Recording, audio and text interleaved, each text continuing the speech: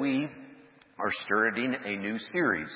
And this series will carry us through December. We're going to look at 1 Thessalonians, then 2 Thessalonians. And this will be an opportunity to look at a variety of different issues that are very relevant to our Christian faith.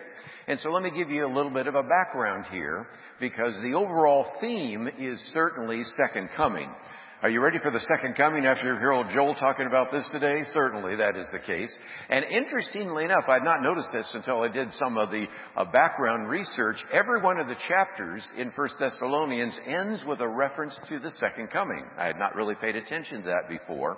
And the reason this particular letter we're going to focus on for the next couple of weeks was written is, as we'll see in just a minute, Paul was there in Thessalonica, but now has left and headed on to Berea, to Athens, and now he's in Corinth. Now he had sent Timothy back and has a report that they were struggling because of their faith, this new church that was planted. And he was only there for 3 weeks, 3 Sabbaths. So in some respects, these are very young Christians, and they're struggling with some of these issues, and especially they have had a few of the members of the church die, and now they're wondering, well, you've been talking about the fact the Lord is coming. What about that? So this then gives Paul a chance to really begin to educate us about what we call eschatology, end times. And so he's reminding them of God's supernatural power in the midst of facing a great deal of persecution.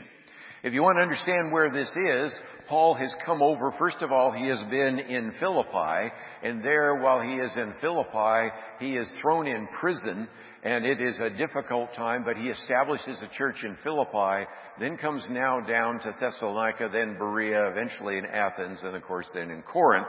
And so this is his outreach to Macedonia, and then Achaia, which we're going to hear about in the passage we'll look at, but this is all part of Greece. And so that gives you a little bit of an idea of that. What was Thessalonica like?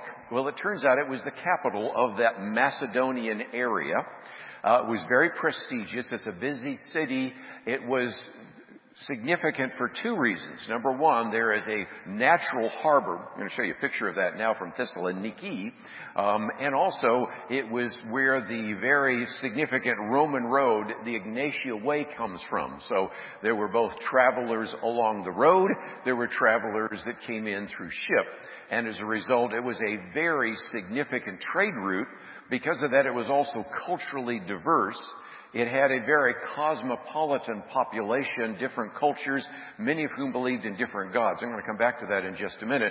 But it also had a very large Jewish community. There were some very significant synagogues there, and that large Jewish community was one of the things Paul took advantage of because he is a Jew, and because he had taught in so many synagogues, he would then be able to go to the synagogue and really talk to people in the synagogue about Jesus.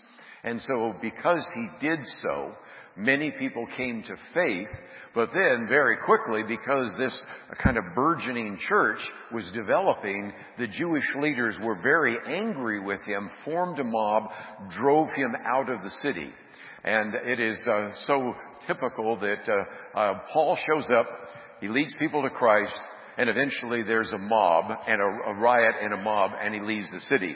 Reminds me of this one English bishop that said, wherever Paul went, there was first a riot, and then he was pushed out of the city. And wherever I go, they serve tea, and in some respects things are very different for us today, but it wasn't there. And they accused the Christians, by the way, of acting against the decrees of Caesar. They made a false argument that they were making Jesus their king instead of Caesar, so they then got cooperation with many of the Roman leaders. I have now had a chance to go to Thessaloniki, but you have the ancient city of Thessalonica in the city. Now, if you go travel to Greece, and we're talking about going to Greece next year, when you go to Philippi, the city is far away, so you see Philippi pretty much the way it was with Paul. When you go to Corinth, the city of Corinth is very different, so you can see what it was like there. In some of these cities, Thessaloniki, they've kept parts of it. As you can see, they always built up. So you can see this was one of the amphitheaters, but you can see this was right next to some of the shops that were taking place.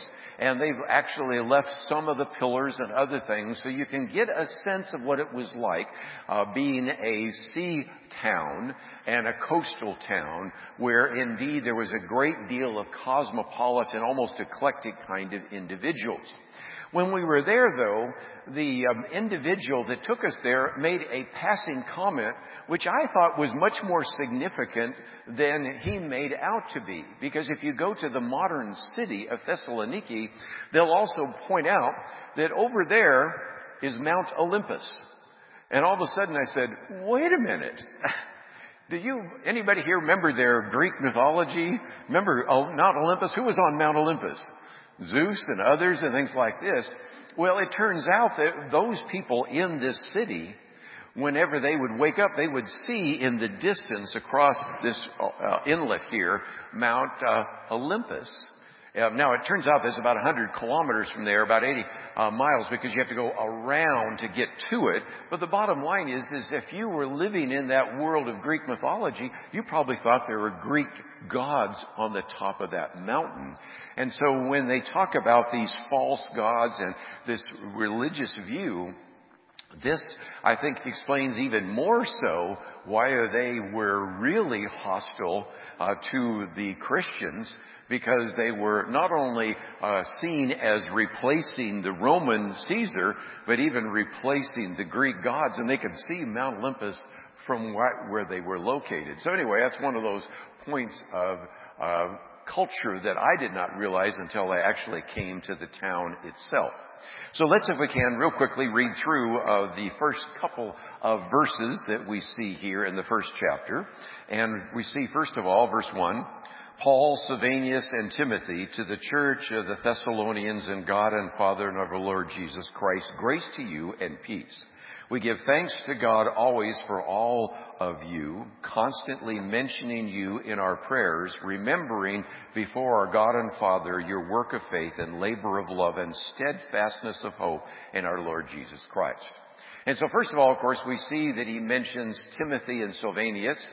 Those were people that traveled with him. Now this, because he says I, is only related to him, but he is their spiritual father. He had been with them. And as I said, he sent Timothy back to actually encourage the Christians in Thessalonica for a while. And they returned back with a concern about, well, we've already had the unexpected death of some of our members. You said Jesus is going to return. What happens to those who are now in the grave? And of course, it's a question that we all ask if we've lost a loved one. And so first of all, he thanks them for being faithful believers. And then, as we'll see, he really commends them, we'll look at this more in just a minute, for their example, because they've already had a steadfast faith. And now, interestingly enough, that is being actually promoted to other parts of Macedonia. And so it is a good example of how our faith is sustained by faith, hope, and love. And so we certainly see that there as well. And as Christians, we can learn a lesson, because over the last couple of weeks, we've heard this idea of abiding in Jesus. Remember when Jonathan Teague taught just a few weeks ago, he talked about what it means to abide. And I thought, if you look at this, when we abide in him, certainly Jesus says we will bear much fruit. But also I gave you a couple of other places, because Jesus can give you faith that moves mountains. Jesus gives you hope that doesn't disappoint. And Jesus gives you love that never fails. Especially faith that moves mountains. That's the theme in the most recent book by Robert Jeffress, who was in studio with us the other day. But it's just a reminder again that once we abide in Christ, we will manifest so many different things in our lives. But then, if you were looking for some other verses, if you're taking some notes, I thought, let's hear from Peter, Paul, and John. What did they say about this idea of abiding? First Peter says, he was foreknown before the foundation of the world, but was made manifest in the last times for the sake of you, who through him are believers in God, who raised him from the dead and gave him glory, so that what? Your faith and hope are in God. great verse to memorize if you'd like to do so this week. In Romans, we've been going through the book of Romans. We haven't gotten to this passage yet, but Pastor Graham, I'm sure, will highlight it when we do, because he has been talking about the Holy Spirit. May the God of hope fill you with all joy and peace in believing, so that by the power of the Holy Spirit you may abound, once again we see, in hope. And then we see when John is writing in 1 John, beloved, let us love one another, for love is from God. So we get hope and love and peace and faith.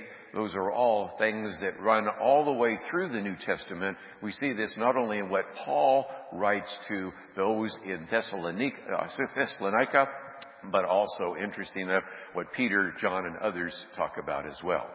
Well, let's continue on, verse 4. And in verse 4 we see, for we know, brothers, loved by God, that He has chosen you, because our gospel came to you not only in word, but also in power and in the Holy Spirit with full conviction. And so here we see again this idea of the power of the Holy Spirit, something Pastor Graham has been teaching on over the last couple of weeks. And I think it is interesting to see the faith that they show after only having been with Paul for 3 weeks. Think about that. Where were you when you became a Christian? I'm assuming most of us in the room were Christians, but maybe not everyone. But where were you 3 weeks after you became a Christian? How strong in your faith were you? And yet look at this. This is the case. He talks about the fact that the reason for that is not due to what they could manifest, but it's due to the fact that the Holy Spirit came and lived in their lives and sustained them while they were not even able there to minister to them, which I think is very interesting as well. And then he spends a little bit of time talking about how he and his entourage, if you will, the others that traveled with him, were very different from these other itinerant preachers because they had a parental love for them. And he even now affirms the divine source of their conversion. You know, you've seen some people that become a Christian, and it is literally like a light switch. One day they're like this, the next day they're like that. And so he's talking about some of this as well. And really, if you think about this, he and his companions didn't really have a long time to persuade those in Thessalonica about the truth of the gospel. They were only there essentially for 3 Sabbath days before they were run out of town. So really, it's a perfect testimony to the power of the Holy Spirit, the power of the fact that that gave conviction to those individuals. And we are called, of course, to be a witness, as we see, both in our words and our lives. And that is really the testimony that they have, because here, the conversion of those individuals was so significant that I think it really shows the power of conversion, which we sometimes see in individuals who, because they commit their lives to Jesus Christ, become new creatures, as it says in 2 Corinthians 5:17. Or another key verse, Paul talks about this in 1 Corinthians 3, that we planted the seed of the gospel, or they watered the seed, but ultimately God causes the growth. And probably one of the best examples in the New Testament and this epistle of those individuals who actually were radically transformed almost immediately due to the power of the Holy Spirit in their lives. Well, let's finish off the passage here. We'll pick it up in the middle of the 5th verse, and where it says, you know what kind of men we proved to be among you for your sake, and you became imitators of us and of the Lord. For you received the word in much affliction with the joy of the Holy Spirit, so that you became an example to all the believers in Macedonia and in Achaia. For not only has the word of the Lord sounded forth from you in Macedonia and Achaia, but your faith in God has gone forth everywhere. Look at that. So that we need not say anything, for they themselves report concerning us the kind of reception we had among you, and how you turned to God from what? Idols, just think of the idols that might have been there, to serve the living and true God, and to wait for His Son from heaven, whom He raised from the dead, Jesus, who delivers us from the wrath to come. And there you see that reference to the second coming as well. 9 times we will see that he says, you know. Now, sometimes is a phrase we use when we don't know what to say. You hear people say, but here it is, In other words, it's not just something I believe, but you know it as well. And he uses that to say, really, I'm reminding you of something you heard me preach about in the synagogues or out as I was leading you in some kind of study outside of the synagogue. And so the opponents there of Paul, which were speaking out against them, he says, well, you know what kind of men we were compared to these individuals that are bringing false accusations against us. He says, in some respects, we're gentle among you like a nursing mother taking care of your own children. Goes on to say that these other men were trying to take advantage of you, but we're not trying to take advantage of you or deceive you. But if anything, we want to warn you, just as Jesus did in Matthew 7, which we looked at this last year, that sometimes these false teachers are like wolves in sheep's clothing, ready to tear the sheep apart. And instead, he's pointing out that we were so tender and loving, we treated you as a mother would treat a newborn baby.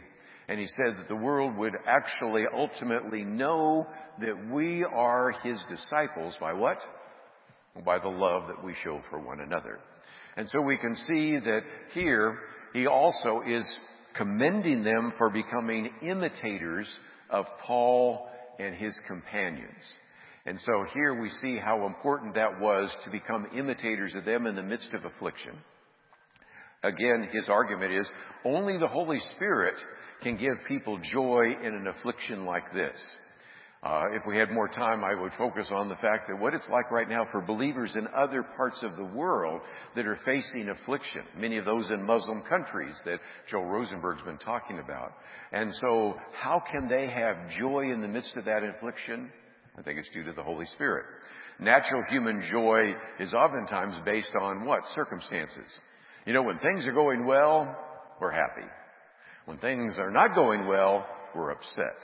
And so if nothing else, to use a reference that he uses in the book of Philippians, we can learn to be content in all circumstances, whatever circumstance we find ourselves in. So this is the beginning of 1 Thessalonians, and I think that this will be an opportunity to begin to think about how to apply this, because here we see they were showing joy in the midst of suffering. They didn't even have to preach in those areas. What happens after this is the testimony of those in Thessalonica now is spreading to other parts of Macedonia.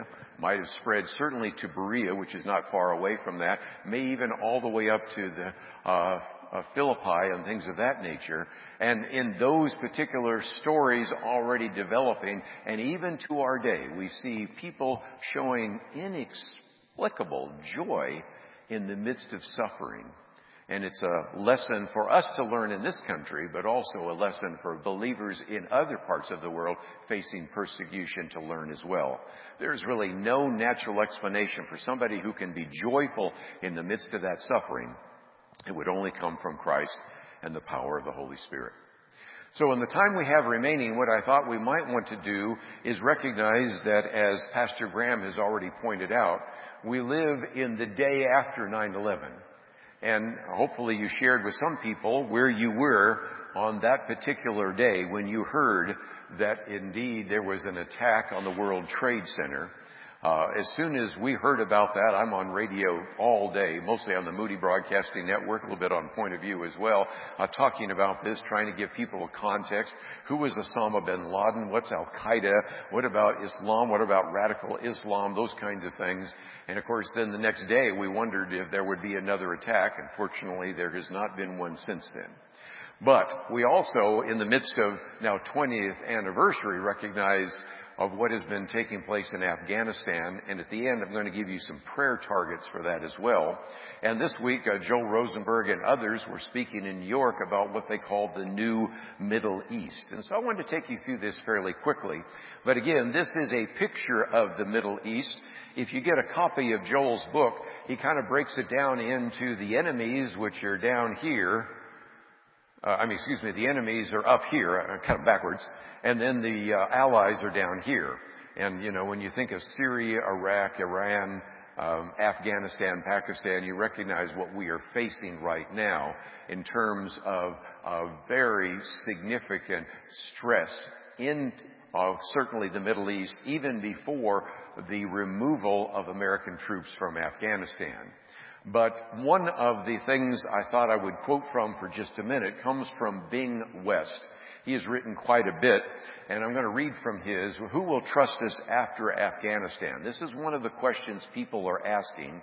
And he actually, as he has written about this, uses this, what many people think is an iconic picture of these desperate parents handing their children over the wire to the army and other military. Bing West, if you're not familiar with him, wrote the book The Wrong War about Afghanistan, but he was predicting, as this article came out, that on the 20th anniversary of 9/11, the Taliban flag will fly over the U.S. Embassy. And he says, 50 years from now, Americans may still stare in disbelief at the photo of a Marine plucking a baby to safety over the barbed wire in Kabul. And what he does is take us through some of the history, and I thought it might be worth just for a minute to give you a history lesson, because what he tries to do is break what has happened over these last 20 years in Afghanistan down into 4 points. Phase 1 is 2001 to 2007, and this is where we actually came in with an aerial blitzkrieg that shattered the Taliban forces. And because of that, there was an attempt by the general at that time, and that would be Brigadier General James Mattis. You remember him, Mad Dog Mattis, who now was recognizing that Osama bin Laden and Al-Qaeda was actually locked away in Tora Bora and wanted to go in and root them out of the caves there. But instead, the decision was made by the acting general, Tommy Franks, to instead allow the African warlords to come in and to fight the battle, and they eventually, that is Al-Qaeda, escaped into Pakistan. Well, then something remarkably changed. The focus by the president then, George W. Bush, moved from killing terrorists to creating a democratic nation. And so all of a sudden we began to be more involved in nation building, which didn't work out quite so well. But even as early as 2002, we were assured by Vice President Dick Cheney, the Taliban is out of business permanently. Well, it turned out not necessarily to be the case. And because of that, we then only were training about 5,000 Afghan soldiers each year. And so he takes us through those first couple of years. Phase 2, 2008 to 2013, this now, of course, is where you have President Barack Obama taking power. And because the argument had always been made that our involvement in Iraq was illegitimate, there was a sense in which, in some respects, Afghanistan sort of became the right war. And so President Obama actually argued that we could not afford to lose the war in Afghanistan, which is one of the reasons Bing West wrote the first edition of his book about the fact that the strategy being used at the time probably would not exist. And part of it was just the fact that the Afghan forces, although they were certainly willing to fight, did not trust their chain of command. And he goes into a lot of details about that. But to keep moving, Phase 3 then takes us to 2014 to 2020, in which eventually the U.S. troop strength dropped from 100,000 in 2011 to about 16,000 in 2014. And then eventually troop strength dropped down to 10,000. And at this point, because President Donald Trump wanted to get out of Afghanistan, tried to negotiate with the Taliban, arguing that we would eventually remove individuals, including our American military, by the end of 2021, which leads to the fourth part, which he calls Bug Out 2021, because by early July, we had already decided to leave the Bagram Air Base in the middle of the night, and that triggered a collapse. And ultimately, we can see what actually took place. Some people said the Afghan forces were not willing to fight for their own country, but they did lose 60,000 individuals, so I want to give credit where that is due. But what have we now found ourselves with? Well, James Carafano, who I've interviewed many times, argues that we may be now less safe today than we were 20 years ago. Why is that? Well, first of all, we don't have a forward base, which allows us to keep track of all of the and even establish counterterrorism activities. Now we have no longer been able to project force in those regions of the world, and so that's part of it. We also brought a good number of people over here from Afghanistan that were not thoroughly vetted. And if you have seen some of the stories, one of the individuals was supposed to get onto one of those planes, had a suitcase full of blasting caps and explosives. Fortunately, they caught him. But how many did they not catch? Matter of fact, they found that some of the individuals that came over here are on the terrorist watch list. Those who were in positions of power in Afghanistan, some of them were in prison in places like Pakistan or Guantanamo. And so that's the case. But also we have unintentionally armed them rather significantly. If you have not seen some of these graphics, we've posted these before. Now, the argument that has been made by some of the fact checkers is these are partially false, because the argument is being made that some of those Humvees, armored personnel carriers and things like that have been disabled, which is true. Matter of fact, when we talked about this the other day, I said that is certainly true. Some of these are very old. Some of those have been there 20 years. Some of them have been there just a few years. They tried to disable some of the aircraft and helicopters. Have they disabled all of those? I said, look, I have no access to military intelligence, but I can watch YouTube. And I've seen on YouTube a military parade that went through Kabul where Humvees and armored personnel carriers are actually being driven through the seas by the Taliban. So as Oliver North, who's been on our program many times, has said, we now may have the most significantly armed criminal enterprise in the history of the world. Whether that's true or not, it recognizes that if this doesn't cause you to pray for those people in leadership, we may find ourselves in a much more difficult situation. And now that the Taliban does have control, one of the reasons we went there in the first place, and even back to the 1990s, if some of you are old enough to remember, when, remember then President Bill Clinton launched various cruise missiles into Afghanistan to try to kill Osama bin Laden. This is why we were there in the first place, and would it be possible now for those? Matter of fact, one of the reasons people say this is somewhat deceptive is Taliban may not have all of the arsenal. Very true. Al-Qaeda may have some of it. ISIS-K may have some of it. Does that make you feel any better? So again, you're going to see people that when they see these pictures are going to say, well, that's not true, or it's partially false. It's just the reality of what we've left behind. How much is functional? How much will be used? I think we'll find out over time. But also, there is a lot of evidence coming out now that there were some very significant warnings. One of the people I met when I was in college was a man by the name of Britt Hume. And so I've been following him ever since. And he posted the other day from this article, which I went and read and even posted on our Point of View website, that there were times when some of this was unfolding in May and June and even July, it was like the red light was blinking and yet nobody was doing anything. As a matter of fact, they even paused in their attempt to leave the Bagram Air Base, hoping that maybe this would cause a reflection on the part of some of these people sitting around the table to not go ahead. But of course, we know the rest of the story.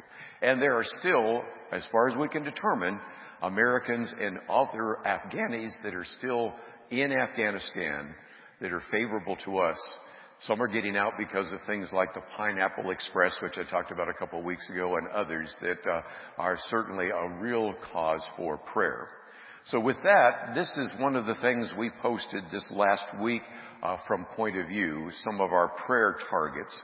And we identified 6 of those. The first is to pray for the Afghan Christians. There is a fledgling Afghani church. I'm fearful of how many will be left because, as I shared with you a couple of weeks ago here, the Taliban would go and grab the cell phones of individuals, and if they have a Bible app on them, they would kill those individuals. So they are seeking out the Christians anyway. So that is a real concern. And Heather Mercer, who used to share an office with us at the Hope Center, who was established in outreach in Iraq, actually was one of those women that was abducted by the Taliban, remember that, years ago, and talks about some of these Afghani Christians. And since it's getting late for time, I'll keep moving. The second is pray for American citizens trying to get home. At this time, we thought there were maybe 1,000 Americans or people that would be favorable to Americans. That number is now in a few hundred, but still a great prayer target indeed. Pray for our allies in Afghanistan, Afghans that have supported us and are being targeted as well, and that is the case. Pray for the Afghan women and girls, and you know what that is facing. They're losing their rights. Some of them are being terribly abused. Number 5, pray for those working behind the scenes and undercover. There are a number of people that are aware of that. The Pineapple Express is one, but there's a couple others. If you listen to Sean Hannity, he's in touch with some of these people that are going in covertly to try to get some of these people out. Which, if you went and looked at the map, it is hard to get them out. Because if you go to the south or to the east, that's Pakistan. If you go to the west, that's Iran. If you go to Tajikistan or Turkmenistan, that's a little safer. By the way, a little footnote here. The Biden administration the other day said that they were actually going to help the country of Turkmenistan. I got to get, there's all these different stand countries. They're actually going to help them build their southern border. This is an administration that doesn't seem to be concerned about our southern border, but helping them with their southern border. Why is it? Because they're Afghan refugees. They're heading into the stand countries. So that's an interesting little footnote that you might want to think about. And then finally, pray for the war's veterans and fallen and their families. I've heard a lot of people say that there are many that are saying, why did I serve? Why did I lose my colleagues? Why did I lose a limb? Why did I lose what I did for this? And I think one of the things that the pastor has said, it's one of the things that Joel Rosenberg has said, and some others, is they have kept us safe. But you can understand the sense of futility that they have. The suicide prevention line for the Veterans Administration tripled in the number of calls as individuals were leaving Afghanistan, and you can imagine why they might have been feeling for that. So you might say, what can I do? Well, I think Joel gave us some really good ideas of what we can do. Support the Joshua Fund. Pray for your leaders. Do what you can to make a difference. And I hope, if nothing else, as we think about what happened 20 years ago, we should learn some lessons from that, and we certainly should pray for those in authority that indeed are running our military, those who are in the State Department, those in the intelligence agencies, and of course pray for the President and Vice President as well. Sad day indeed, but a lesson for us to learn and a reason for us to, once again, as we've learned in 1 Thessalonians, our hope is not in the world. Our faith should not be in the military. Our hope and our faith and love should be in Jesus Christ.